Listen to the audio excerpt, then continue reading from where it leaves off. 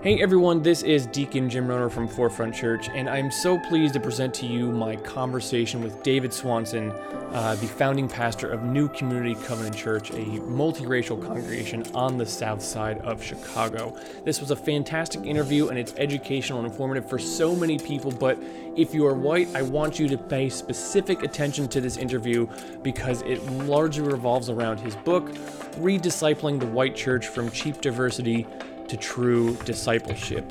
And as the title entails, the conversation goes deep into what it means to actually truly be a diverse church, well beyond just the aesthetics of having a multiracial congregation, but what it means to serve, to bring empathy and equity to people of all ethnicities, of all races, of all backgrounds. And on top of that, the book is also a guide. It provides tangible steps in how people can basically serve, can bring that equity about, and how white people and white leaders in the church can step back and elevate the people whose experiences and stories are different from theirs. So it was a great conversation to be a part of, and I really hope that you all gain something from it. So without further ado, here it is, my conversation with David Swanson.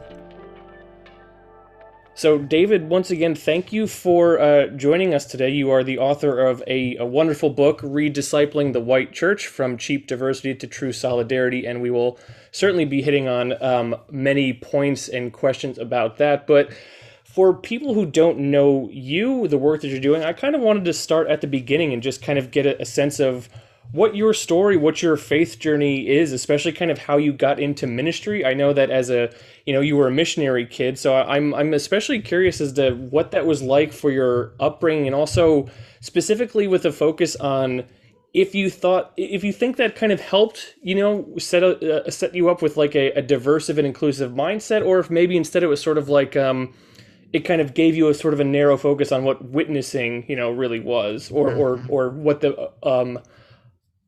the idea of it was, I should say. Yeah. Well, let me just say thank you first, Jim, for having me, and kind of greetings and blessings to your congregation that you're representing. Always kind of aware in these conversations that we each belong to our own communities who are forming us and shaping us, and that we somehow belong to one another as well, across space. So really, really glad to be here. Yeah, you mentioned I'm a missionary kid. I grew up in Venezuela and Ecuador from as early as I can remember. I think I was 2 years old when my family moved, overseas, and then we moved to Southern California when I was entering high school. I have to be honest, I had a really good experience, and I think in large part that just had to do with a relatively healthy family, healthy family dynamics. Never felt as though I had to compete with ministry for, family's attention, things that I think can be relatively common in pastors' families or ministry families. Pretty down to earth parents. We had lots of fun together as a family. Not to say there weren't, difficult things about that, but as a kid, it was just sort of my normal, and I was grateful for it. And remain grateful for it to this day, to the extent that I grew up, beginning to sort of imagine my own future vocational life, and sort of assumed that ministry would be a part of it, not the church. I had zero interest in the church, and again, not because I had some bad experience, but church was kind of like benign, I guess. It wasn't good. It wasn't bad. It just was like, it's what you did, but it's not where the action was. You know what I mean? Like if you wanted to have a life of meaning and significance and risk, you're going to do that outside of the church. And it wasn't really until, later in life, as my wife and I moved from North Carolina up to Wheaton, in the Chicago suburbs for some years of graduate school, with the idea of maybe doing some kind of cross-cultural mission or ministry, that I began to be redirected to the local church, much to my chagrin and my wife's chagrin as well. It was not part of the plan.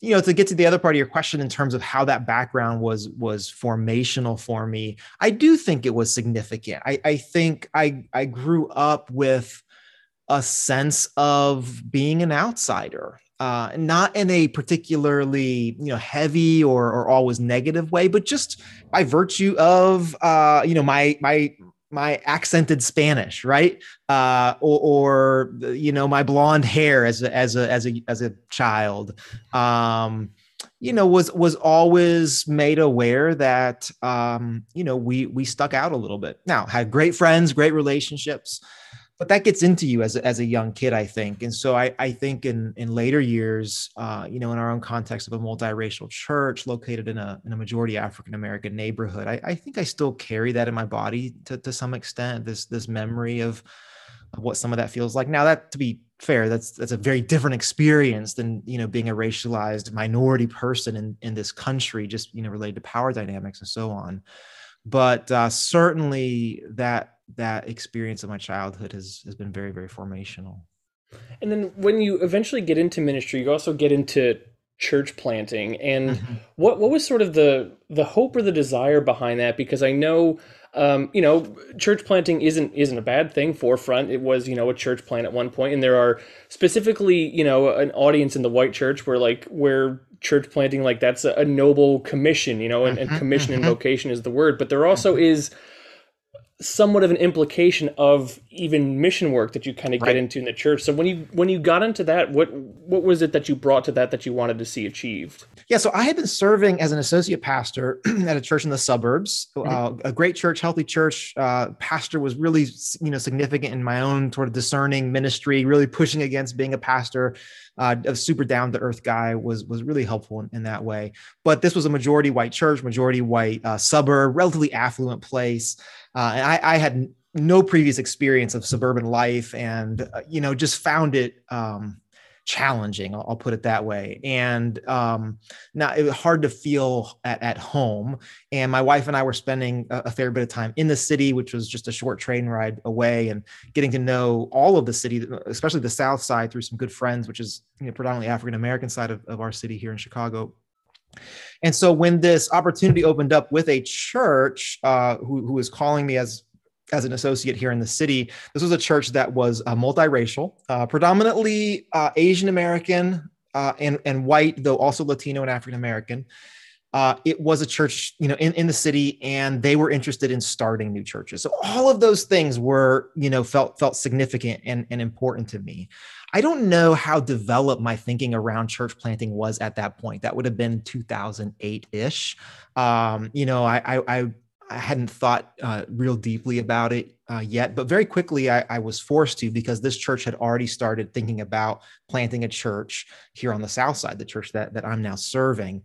And so the pastor asked me to do some of the behind the scenes work with no intention of me actually being the pastor of this church. And so that forced me just to, get to know the neighborhood that we're in now, introduce myself to lots of the neighborhood leaders and the other pastors, and started to get to know the history of Bronzeville, the neighborhood that we're in now. And very quickly, it becomes apparent that this is a neighborhood that has in many ways been held together by local churches for generations. This was the neighborhood where over 100 years ago, African-American people could move with a degree of safety during the Great Migration. And there was very clear boundaries around the neighborhood of where you could not move. And so churches of all different kinds served these migrants or these refugees from racial terror as they made their way to Chicago, and have continued to do so. I'm building housing developments, providing food, employment opportunities, and so on.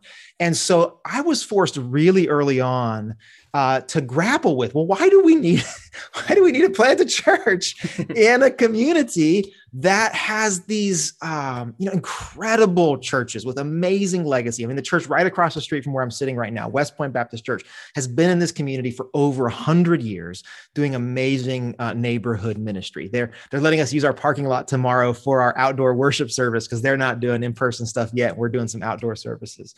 And that became a real point of growth for me, to be able to acknowledge, we are not in any way starting this church to bring the gospel to this community, because frankly, this community has been living out the gospel of Jesus Christ in many different ways. If anything, we're planting this church to join in the beautiful and good thing that has been happening for generation after generation after generation. This neighborhood doesn't need us, right? If anything, we need this community. We need to be a part of this good thing that has been happening for so long. Now, as time has passed and relationships have deepened, partners and friends in the community, in the neighborhood have said, hey, New Community, here's the strengths that we see you bringing to the table. Here's what we see you being good at. So here's what we're asking you to take on in the collective work that we're doing together here in the neighborhood. But our posture for the first 6 years was, we are not starting any ministry in the community. All we're doing is joining in what's already happening, which forced us to just make lots of friends, show up and sort of offer, whatever it is that we could offer. And very quickly that led to some really deep and significant relationships. And now we find ourselves kind of part of an ecosystem in the community, where we're just one little part, right, of all of these friends and partners doing work and ministry together. I can talk more about that. It specifically relates around trauma here in our context. But yeah, man, that's a good question. And I had to do a lot of kind of rethinking and reframe. Now, I still believe in church planting. I still think it's really important, but I do think that the starting assumptions are pretty significantly different than a lot of the motivations that we see in church planting today. Well, and it seems very apparent that it's tied into this idea in the book of like to join in the community, to be a disciple, to come in to be a servant instead of to bring a service in, which is what a lot of, mission trips are, looking back in retrospect to those things that seemed very well-intentioned when we were younger, but looking back and seeing how problematic they are. But even with that mindset and, having the church set up in Bronzeville and, living you yourself and your family kind of set up in a diverse neighborhood, was there still hesitation or questions when it was asked, like, could you be the pastor here? Because listen, it's one thing to kind of be educated to take anti-racism training, racial reconciliation, but then it's another to be like, hey, can you be a leader here? What was that like for you?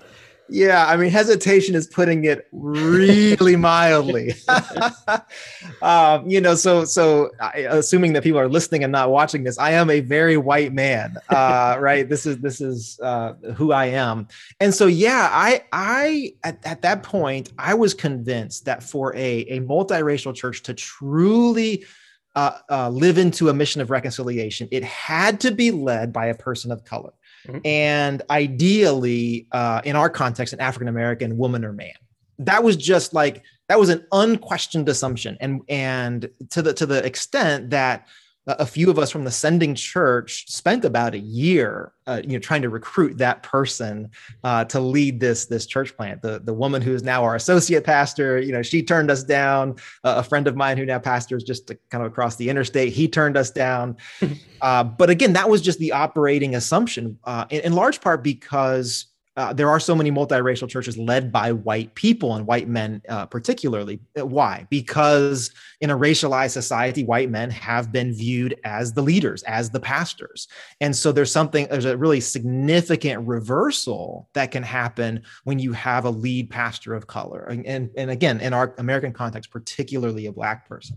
And so I just thought, well, of course, to live into this mission, that's what's going to need to be the case. Well, long story short, in the weeks leading up to our first worship service, we still hadn't identified this person. And so our sending pastor said, David, I think you need to fill this role.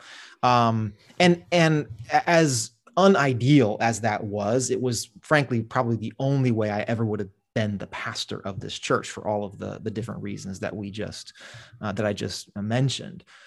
And man, I struggled hard with it for a good 3 years at least, like hard. I still wrestle with it to this day. I had a spiritual director who I would see every 6 to 8 weeks, and this would basically be all I talked about every single time. See yourself as a Black woman who was kind of born and raised in our community, and she would listen to me, she would empathize with me. And then her question at the end of every session was something along the lines of, David, do you believe God has called you to this or not? And, my answer went from a sort of like, yeah, maybe, to no, I really do think God has. But what shifted for me over those years was realizing that my call had nothing to do with my strengths, my wisdom, my expertise, had everything to do with my weakness and my brokenness. And the fact that I was, my social location was not an asset to me in this particular call. And it was an experience of being turned inside out time and time and time again. Now we've tried to do all sorts of things strategically to live into this vision, as it relates to our leadership and, how we organize ourselves as a church. But for me personally, there was this real experience of the gospel over those years where I kind of encountered again the fact that the gospel we proclaim is that God is strong in our weakness and wise in our foolishness. And I act as a white man, I've just really honest with you, I haven't had a lot of moments to really experience that in my body, right? Like to actually in my bones know what that feels like. Mm-hmm. And I really did. From my own vantage point, I really had to experience that deeply. I'm profoundly grateful for that now, mm-hmm. but it was a genuine death that happened over the course of those years. And this is what I tell white people who are considering this kind of ministry. That's what it involves. And if you're not okay with that, if you're not okay with that kind of existential death to self, particularly white men, you will not be a trustworthy person in multiracial community. Anyways, there's a lot more to be said about that, but it was a significant part of my journey for sure. So then I want to even talk a little bit about your personal life as well, because as I said, you detail this in your book, you and your wife made a deliberate effort of like, if we're going to serve here, we're going to have to live here as well. And I'm a little bit curious if you could talk maybe about the conversations and the decisions with that and being a deliberate choice, because I'm going to quote from your book as well. And when you say, many parents, in fact, express a desire to have their ideals and parenting choices align. In spite of that sentiment, when it came to their own children, the common refrain I heard was, I care about social justice, but I don't want my kid to be a guinea pig. Yep. In other words, things have been working out pretty well for affluent white kids, so why rock the boat? And so it's one thing to say, like, I support these things, and it's another thing to live it out. And it sounds weird to even say, was it a struggle for you, which speaks to the privilege and the affluence and that sort of thing. But yep. What were the conversations like for that with you and your wife? Yeah. And I mean, this is a really important question. I really am thankful that you're asking it, because there is a kind of subculture that allows white people to be proximate to, racial justice spaces, proximate to racial and ethnic diversity, without in any meaningful way kind of submitting our, and I use that word intentionally, submitting our privilege and power to those we are proximate to. And so there's a way we can feel pretty good about ourselves because we live in this diverse community. I go to this multiracial church. And yet, at a more granular level, nothing really has changed. Mm-hmm. So, I'll just share some of our own experience around this. When we planted the church in 2008, my wife and I had lived in this North Side community at the church that had called us into the city for about 18 months. Mm-hmm. This was a majority Latina community that was rapidly gentrifying. And we were looking to make our first home purchase. And we thought, okay, it seems like we might be a part of this church plant. So let's look on the South Side. Now, at the same time, we were in the adoption process. We had not been able to conceive biologically, and pretty quickly decided we're not going to do the infertility route. That's not really for us.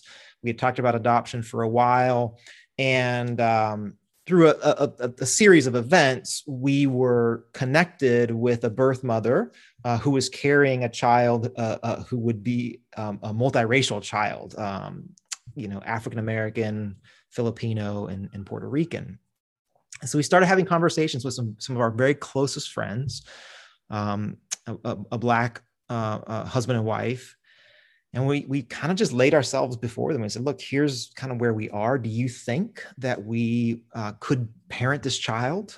Do you think that God might be calling us to parent this child? If you say no, we're going to close the door on this. And they said, no, we think that God might be in this. And we had some, just very kind of down to earth conversations about what that would look like and what that would mean for us, right down to where we would live. And these are friends who were kind of lifelong South Side folks. So they knew the South Side, knew the neighborhoods. Chicago is a very segregated city to this day. And they said, we would strongly recommend that you all live in a diverse neighborhood where this multiracial, multi-ethnic child will grow up with a sense that he or she is not alone.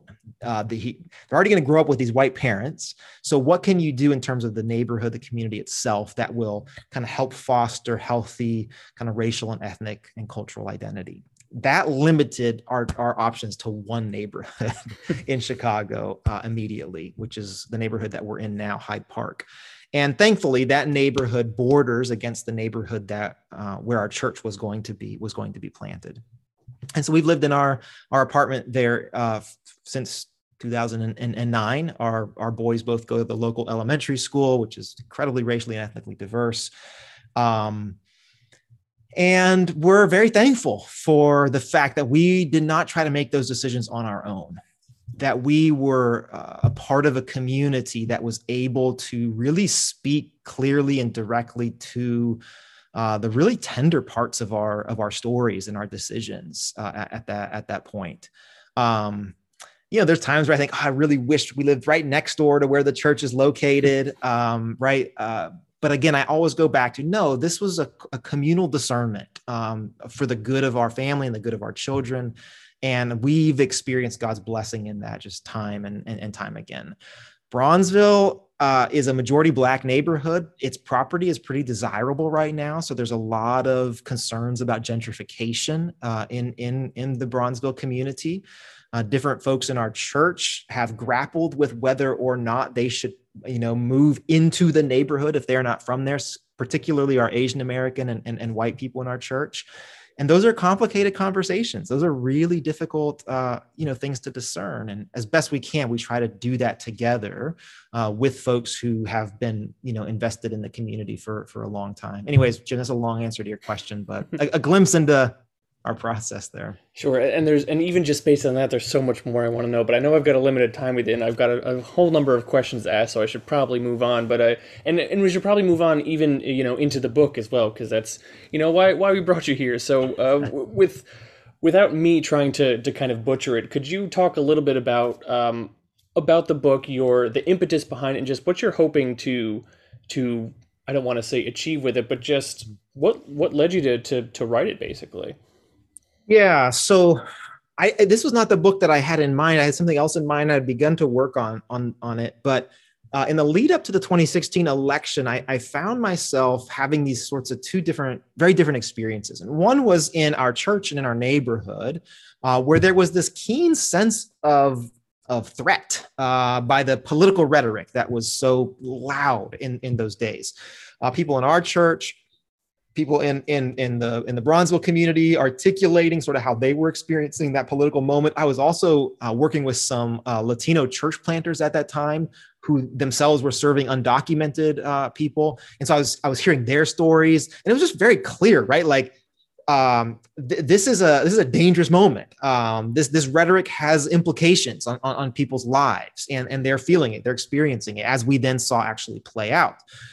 And then I would step into these white Christian spaces, and it was, just completely different, right? Mm-hmm. Just completely different. And I would point this out in those white Christian spaces. I would say things like, hey, do you know how your sisters and brothers in Christ are experiencing this moment? And I would share some of the particular concerns, and time again, I would be met with either complete disinterest or worse, a kind of condescending, well, they don't really understand.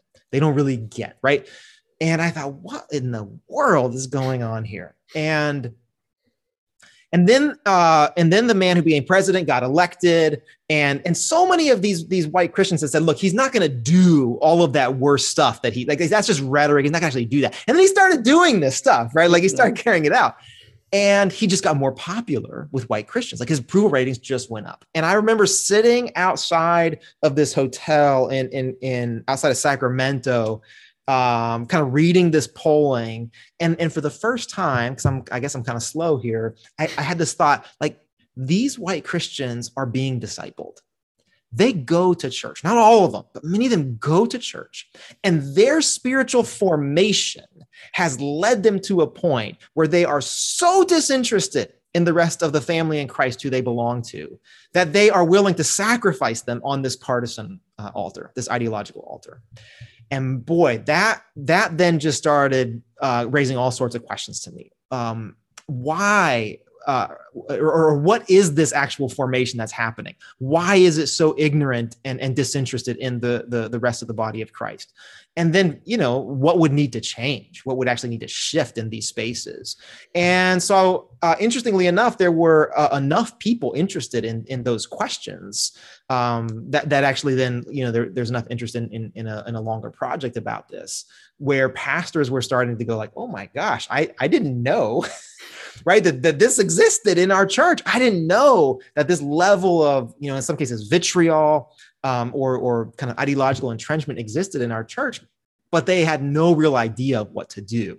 In large part because we've only been given kind of partisan tools to go about this. And so to try to enter the conversation through the lens of discipleship felt like, okay, this might be a productive way to try to have this conversation, to begin giving folks a different imagination for, for what a different future for the church might actually look like. And even before the book, I'm wondering about planting the seeds for the idea. I mean, can you think of moments or instances that kind of where you experienced or observed what you call this cheap diversity, in which you're kind of thinking like, hey guys, this is not how you do it. And I mean to say guys, because in the white church it often is white men who are leading stuff. So were there things where you're just kind of like, you can think back on a point to get you to this point where it's like, this needs to be addressed? Yeah, that's such a good question. So a couple things come to mind. One was that it's not okay anymore in white churches to want to be all white, right? Like it's not okay to say that thing out loud. And so in most white churches, diversity is actually celebrated, even if you're not actively pursuing it. Like you'll say like, yeah, reconciliation, this is a good thing. Diversity is a good thing. And yet in my experience and observation, any kind of diversity was pretty much a veneer over kind of white cultural dominance.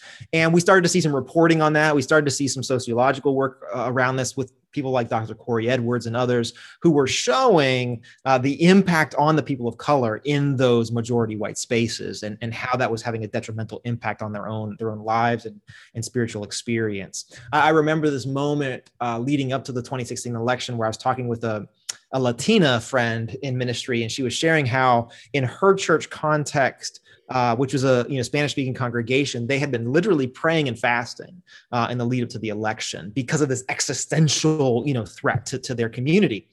And I happen to know the other churches in that denomination that were within a very short drive of this woman's church, and I knew that they were not praying and fasting. And I knew that they didn't even know that this other church was praying and fasting, right? I knew that the kind of disconnect was so deep, and the experience of this moment was so profoundly different that there was no real, even sense of the anxiety and fear that was, at play in that sister congregation. So I think those were some of the moments, both in terms of like a white church's experience of diversity, a sort of diversity as a metric of success, and we could get more into that, as well as this real keen sense of like, why is it that white Christians are okay in our racial segregation? Why is it that at the level of our desires and our imaginations, we don't imagine ourselves as belonging to the diverse body of Christ that not only exists around the world to this day, but is actually clearly articulated in the New Testament. That was some of what I was trying to understand. And it speaks so much to that idea and the difference, which people often don't discern, the difference between equality versus equity, where it's like, sure, come on in here, you're welcome, but then, okay, but what opportunities are you giving to these people? What accommodations are you making for them? And people like to equate those two things, equality and equity, and they're actually vastly different. Yeah, and so there's a sociologist named Glenn Bracey who has studied multiracial churches like mine. And so I don't exempt myself from any of this. If anything, my own sort of, angst about, my own like whiteness as a pastor in a multiracial church drives a lot of this. And he identifies something he calls race tests. And so here's a multiracial church that, sees itself as being diverse. And yet a person of color comes and relatively quickly they face some sort of a race test where they have to decide, am I going to assimilate to white culture or am I going to be shown the door? Those are my two options. And so one of the ways that we watch this play out is when there is a moment of kind of public racial trauma, of which there are, have been countless over recent years. And the person of color, oftentimes a Black person, experiences that. They feel that very, very deeply, right? They're identified with this moment. There's grieving, there's anger, there's rage. And then they come to church on a Sunday and nothing is said about it, right? It's not included in the prayers of the people. It's not mentioned in the pastor's sermon, nothing. And this person then says, maybe to a friend or turns to the person in the pew next to them, like, what's up with that? Like, how come? And here's the race test. The person is then told, well, why are you being political? We don't do politics here, or how come you don't care about the gospel, right? So the person that what's being communicated is, listen, you need to assimilate to our assumptions of the world, to our understandings of what's important, or you this is not going to be a home for you. And that's the kind of thing that I think has not generally been grappled with in churches that claim to value equality, as you say, because equality works really great to maintain the status quo. Equality where like white people don't have to give up anything. We don't have to give up power. We don't have to, interrogate our own identity in any kind of significant way, our own history and so on and so forth. And in many cases, that is what has passed as success, in previous generations. Thankfully, I think there are folks who are helping us to think a little bit more clearly about this. We are seeing more models of multiracial churches, which have very few white people even in them, right? The churches themselves are majority people of color, but, coming from radically different cultural experiences and really living into the gospel in that way. So there's a lot of good stuff happening right now, but for the average white church, I think the starting point is still the kind of dynamic that you were just describing. I mean, as you say in the book, white people can be exhausting, and I underline that as I was reading. Yeah, that's from Austin Channing Brown's book, which I would highly recommend to folks. And I must admit, as I was gearing up for this and telling people about the interview, I must admit I often misnamed the book as Rediscipling the White Church instead of, or Redisciplining the White Church instead of Rediscipling. But that actually led me to a question of just this: how do we balance? I'm going to say we as in white people specifically. I'm addressing this to you now. Yeah. How do we balance the calling out versus the guidance? Because after this has been going on for such a long time, the reaction and response, rightfully so, is one of anger a lot, and sure. There is the not the implication, but there is the impulse to call these people out, to cast them down, and to kind of have a disciplinary tone in response instead of more of like, here is how we need to rework things instead. Yeah. Man, that is a really important question. And I'll tell you the way I grappled with that question writing the book was, how do I keep white people at the table without ever dishonoring the community of color that I'm a part of? That's really hard. It ends up being very, very difficult. So, but I think that's for those of us called to reach white people. to make a difference in white Christian spaces, that's actually the task that's in front of us. So there is the prophetic edge. There always has to be the prophetic edge, because if not, then we're probably not telling the truth. We're probably lying in some way in order to accommodate that white person's fragile emotions. And we think, well, we don't want them to leave, so I'm not going to tell them the full truth. Mm-hmm. And so what I try to keep in the back of my head always is there anything that I'm saying or not saying here that would be dishonoring to the community of color that I am a part of, that I belong to, that has authority in my life. So I, before the book was published, I made sure the book was in front of a few close friends and said basically, hey, if there's anything here that I've missed or is dishonoring in any way, I need to know. And yet our task is to reach these white people, those of us who are white, right? This is our responsibility. And so as exhausting as it might seem to those of us who are white, it's not nearly as exhausting as actually experiencing racism, right? As actually being on the receiving end of white supremacy. And so I think it's imperative that we keep that in mind and don't give up on this. So I'll say one last thing. I have a friend named Dominique Gilliard, who for your listeners has written a really important book called Rethinking Incarceration. Mm. And Dominique likes to say to pastors who are engaging their churches in these conversations, he likes to say, don't let the thing you cannot say to your people today be the same thing you cannot say to them a year from now. Now, this for me is super helpful, right? Because it's acknowledging that white people have been conditioned to be intolerant to the truth. We have been formed to not be able to hear all of the truth and to crumble when we do encounter the truth. So let's acknowledge that for folks who are pastors or leaders, or maybe just a member of a family, like our responsibility is to figure out how much of the truth can these folks handle. But then we don't leave them there. And that's the difference, right? Like, okay, so if I can only say this much today, then what do I need to do over the next few months so that I can say this much to them 6 months from now, and then this much to them a year from now?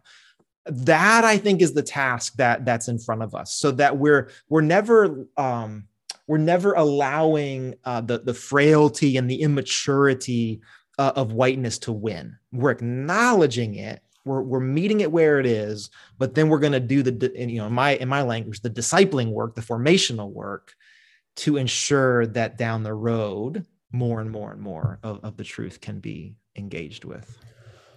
I love that answer, and I also love that in the book you make no secret. In fact, you continuously reemphasize this is going to be uncomfortable. You are going to put yourself in positions of discomfort, because being honest with these stories that they're hearing, and also honest about what we have done wrong, is, no one likes to have their truth challenged. No one likes to have their worldview challenged, and this is all about challenging that. And I know, the book is wonderful because it's if people haven't read it, and I highly recommend you should, it is practical approaches to how do we approach, how do we first recognize what we've been doing as the white church, as white Christians, and how do we change practices, liturgy, that sort of stuff. I think is very valuable. But I'm also wondering then, how do we start the conversation, whether it's pastors or even people? I'm thinking back, we've mentioned 2016, how many people, white people, were afraid to go home for Thanksgiving or Christmas, like, I don't know how to engage in these conversations. I don't know how to bring it up. And they err on the side of like, well, this is going to be, and I'm guilty of this as well. Like, I don't want to bring it up because it's uncomfortable. Right. And I want to keep the harmony with my family, whether it's the actual literal family or the figurative one. How do we start these conversations? Yeah, that's the Thanksgiving thing is very, very real. I know this firsthand. Well, for those of us who are Christians, I think one thing we have to keep in mind is that our family is not limited to our biological family. And this is one of the hard teachings of Jesus, but also for me personally, one of the most comforting ones, that in Christ, I have new sisters, new brothers, new mothers, new fathers. And that's really a true thing. Like not even like spiritual. No, like this is your family now through the Eucharistic blood of Christ, through our shared baptismal waters. We have been united with a new family. And so keeping the peace takes on a different connotation, right? Like if going home at Thanksgiving and keeping the peace comes at the expense of others of my family members, that's a false peace. That's actually a form of oppression, right? This is what the Old Testament prophets say, about the false prophets. You proclaim peace, peace, when there is no peace. And I think that's if we're not careful, for the sake of a false peace, we can actually advance an agenda that ends up being very oppressive to others of our family members. So that's sobering to me. And I need that, right? I need to remember that. So that's one thing I'd say. The other thing I'd say is that, and this, I've heard this from mentors of color time and time again. There are things that I can say as a white person that will be heard that could not be said by that friend of color, because that person is going to be written off. Oh, you're just playing the race card or whatever goofy, response, that elicits. And so this is part of my way of loving that sister or brother who feels like there are places I cannot go and speak that truth. Okay. So one of the ways that I can love you is by speaking that truth in a way that, maybe will be heard simply by virtue of my racial identity. That's incredibly unfortunate that that's the reality that we're facing.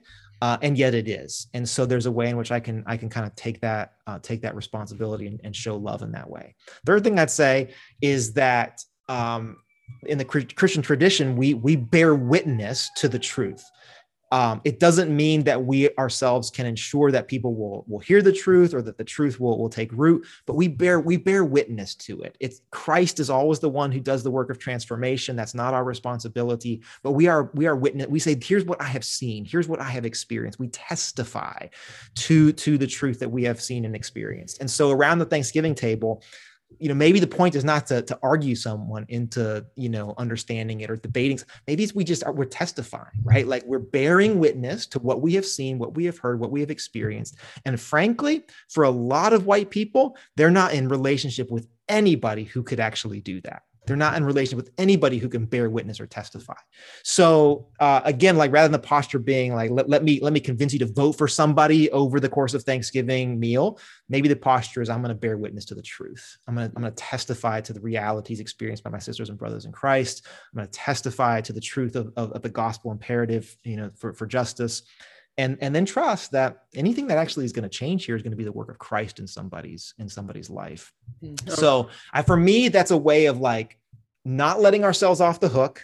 Like we have a responsibility, but also not taking on to ourselves the responsibility to change anybody, because we simply don't have that power. And when we think we do, we end up, manipulating people.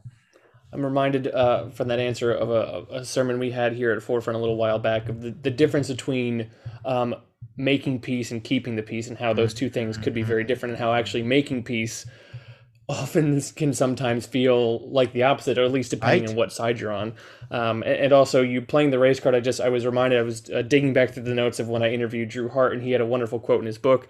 At the heart of the accusation that someone is playing the race card is the suggestion that African-American interpretation of an event is unduly subjective or has been manipulated, which is what, and if anyone hasn't listened to that episode, by all means do it, and also seek out his book, Trouble I've Seen. Yeah, please do. And I'm also curious as to what you think. I mean, when we start on this journey, whether it's a church, whether it's people, is it reasonable for us to expect resistance or at least skepticism from our BIPOC siblings because of just like, listen, history has shown this is not the direction that we are moving in, that this is not our tendency. Yeah. I fully expect that skepticism, and I receive that skepticism as a sign that you are being honest with me, because under no interpretation of American history should there be any reason to believe that white people are going to kind of suddenly wake up and do right here. I was actually on a call with a bunch of Episcopalians yesterday in Texas, and there was one African American clergy as a part of it, and he voiced this. He was like, "Why should we actually?" He said, "Look, I see a lot of white people being way more active than they were ever in my memory. But why should we believe that this is going to be sustained?" And my answer is, I don't think you should. Like, I really don't. I don't think there's any reason to believe that it will be sustained. And as a white person, if you're not okay with that, if you're not okay living in that space, then you've got some maturing to do. If you need to be accepted, if you need to be affirmed, if you need someone to pat you on the back because you have kind of woken up a little bit, then you've got a lot of maturing to do here. And because again, we've once again kind of turned it around and made it about us, right? Made it about our own experience, our own emotional engagement with this. I actually really have come to appreciate being in those skeptical spaces, because I feel like those are the spaces that are dealing in reality. And that's what I need as a white person who is still relatively, young in this journey. I need to be with people whose eyes are wide open to what's actually real and what's actually true. In that same 2016 election, we had the choice between somebody who thought we needed to go back and make America great again, and somebody who thought America was already great. And it was so good for me to be in a community where it's like, no, that's all baloney, right? That's all bogus. Neither of those visions is rooted in the truth and rooted in reality. And so I actually think that if as white people in this work, we can come to welcome that skepticism, come to see it as a gift to us, that we actually get to be in relationships with people who will tell us the truth, who will be honest with us. Man, that's an incredible gift, right? That's an act of love that's being shared with you. And so simply to receive that, to take that in, to allow it to form you, to allow it to ground you, to allow it to kind of pull your head out of the clouds and out of the sky and out of like the American utopian visions that we're so prone to something that's more true and more real. Well, man, there's some good stuff that can start happening then. But that's part of the dying to self too, right? Like that's because that American exceptional thing, as much as we would say, no, it's in all of us to some extent, and a conversion to get it out. And then, of course, unfortunately, there's always a danger of overcompensation as well, or kind of overenthusiasm.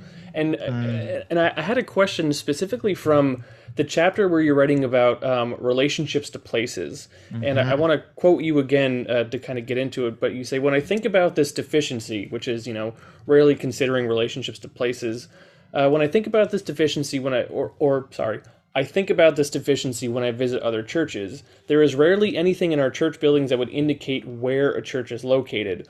Oftentimes our sanctuaries have the feel of a franchise. Nothing in them would describe to an out-of-town guest what is distinct about the place and its people. And Forefront, because it's New York City, there's not really a whole lot of space for a church. We have a venue, so we do, every service we start out with, we're coming from New York City, the land of the Lenape people. We try to have that acknowledgement. But then if people are kind of getting over enthusiastic, what would you caution to avoid appreciation deforming into reappropriation, and that idea of, once again, well-intentioned white people taking something that was and turning it into something for them?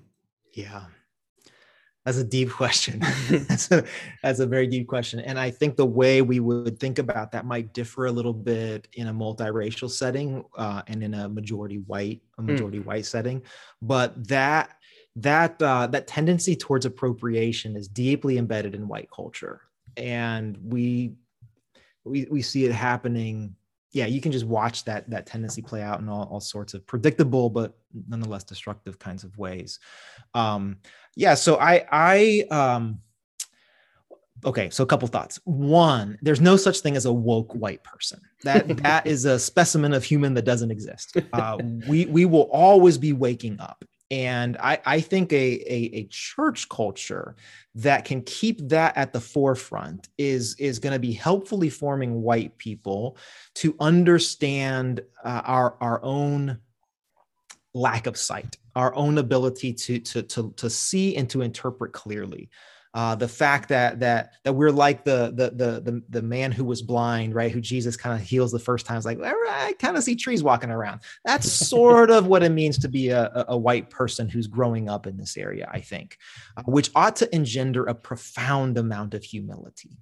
Now, alongside of this is the need for a deepening spiritual life that allows that white person to be okay not arriving. I think it's the desire to arrive that often leads to that kind of appropriation. Like, so now here are the indicators, here are the signifiers, in the language of our culture right now. Here's the virtue signaling that I can do to show you that I have arrived, or I am in this place. I'm not one of the bad white people. I'm one of the good white people. It's a ever deepening spiritual life that allows that white person to say, actually, I've not arrived, and I won't arrive. I will always be on the way. I will always be on the journey. And I'm okay with that. I know who I am in Christ. I know the community that I'm a part of and that I belong to. And so despite the fact that I'm waking up to what whiteness has done to me as a person, despite the fact that I'm waking up to all that had to be given away, all of the gifts that had to be given away in order for me to be white, I will refuse the tendency to grasp, to appropriate something, because I have this ever deepening spiritual life in community that roots me, that anchors me in this place, that gives me great gifts, and allows me to refrain from some of that dangerous appropriating tendencies. And you mentioned the chapter on place. I actually think that place can be one of those gifts. Mm-hmm. The American tendency for middle-class people is to see ourselves sort of hovering above place, not being rooted to any kind of place. And there's a predictable trajectory over the course of that middle-class person's life of where they're going to move to, where they're going to end up, what the draws are going to be. This job pays a little bit more. This climate is a little bit better. This graduate school is a little bit more prestigious. That kind of causes us to move about in a way that indicates we think ourselves unencumbered by place. The posture of a kind of mutual submission of place and person to one another, an expectation that God has called people to care for place and the place to care for its people. This can be, over time, I think, one of the really significant anchors for that white person to stay put in the place of tension. I think that I'd go back to something you asked about earlier in terms of kind of the healthy skepticism that BIPOC folks would have for white people like ourselves. I think we need to hear, those of us who are white, we need to hear in that an invitation, and a real serious invitation. Don't hear that skepticism as a well, why even try? Why even engage? Here in that a real genuine, here are people who have been willing to tell you the truth about their experience. That's a gift. So what would it look like? What would need to happen today so that you're continuing to say yes to that invitation 10 years from now, 20 years from now? It's not atypical for a younger white person to dive in deep, into this stuff for, a handful of years. And then you got to grow up. You got to get serious. It's not uncommon for folks to step out of this work and kind of step onto a very predictable treadmill. And I don't think that's inevitable, but I do think it requires that we make some decisions at a moment like this, significant decisions, anchoring decisions that will allow us to continue to say yes to the call of Jesus, despite what might come our way. And again, I feel like my testimony is, it's so good. The work is challenging, the work is difficult, but I would not trade it for anything in the world. Do I want to go back to my mostly white segregated life? Not a chance in the world. No way. And this is what it means to say yes to Jesus. It feels like death. But there's always resurrection on the other side of it. That's so much better than anything we could imagine.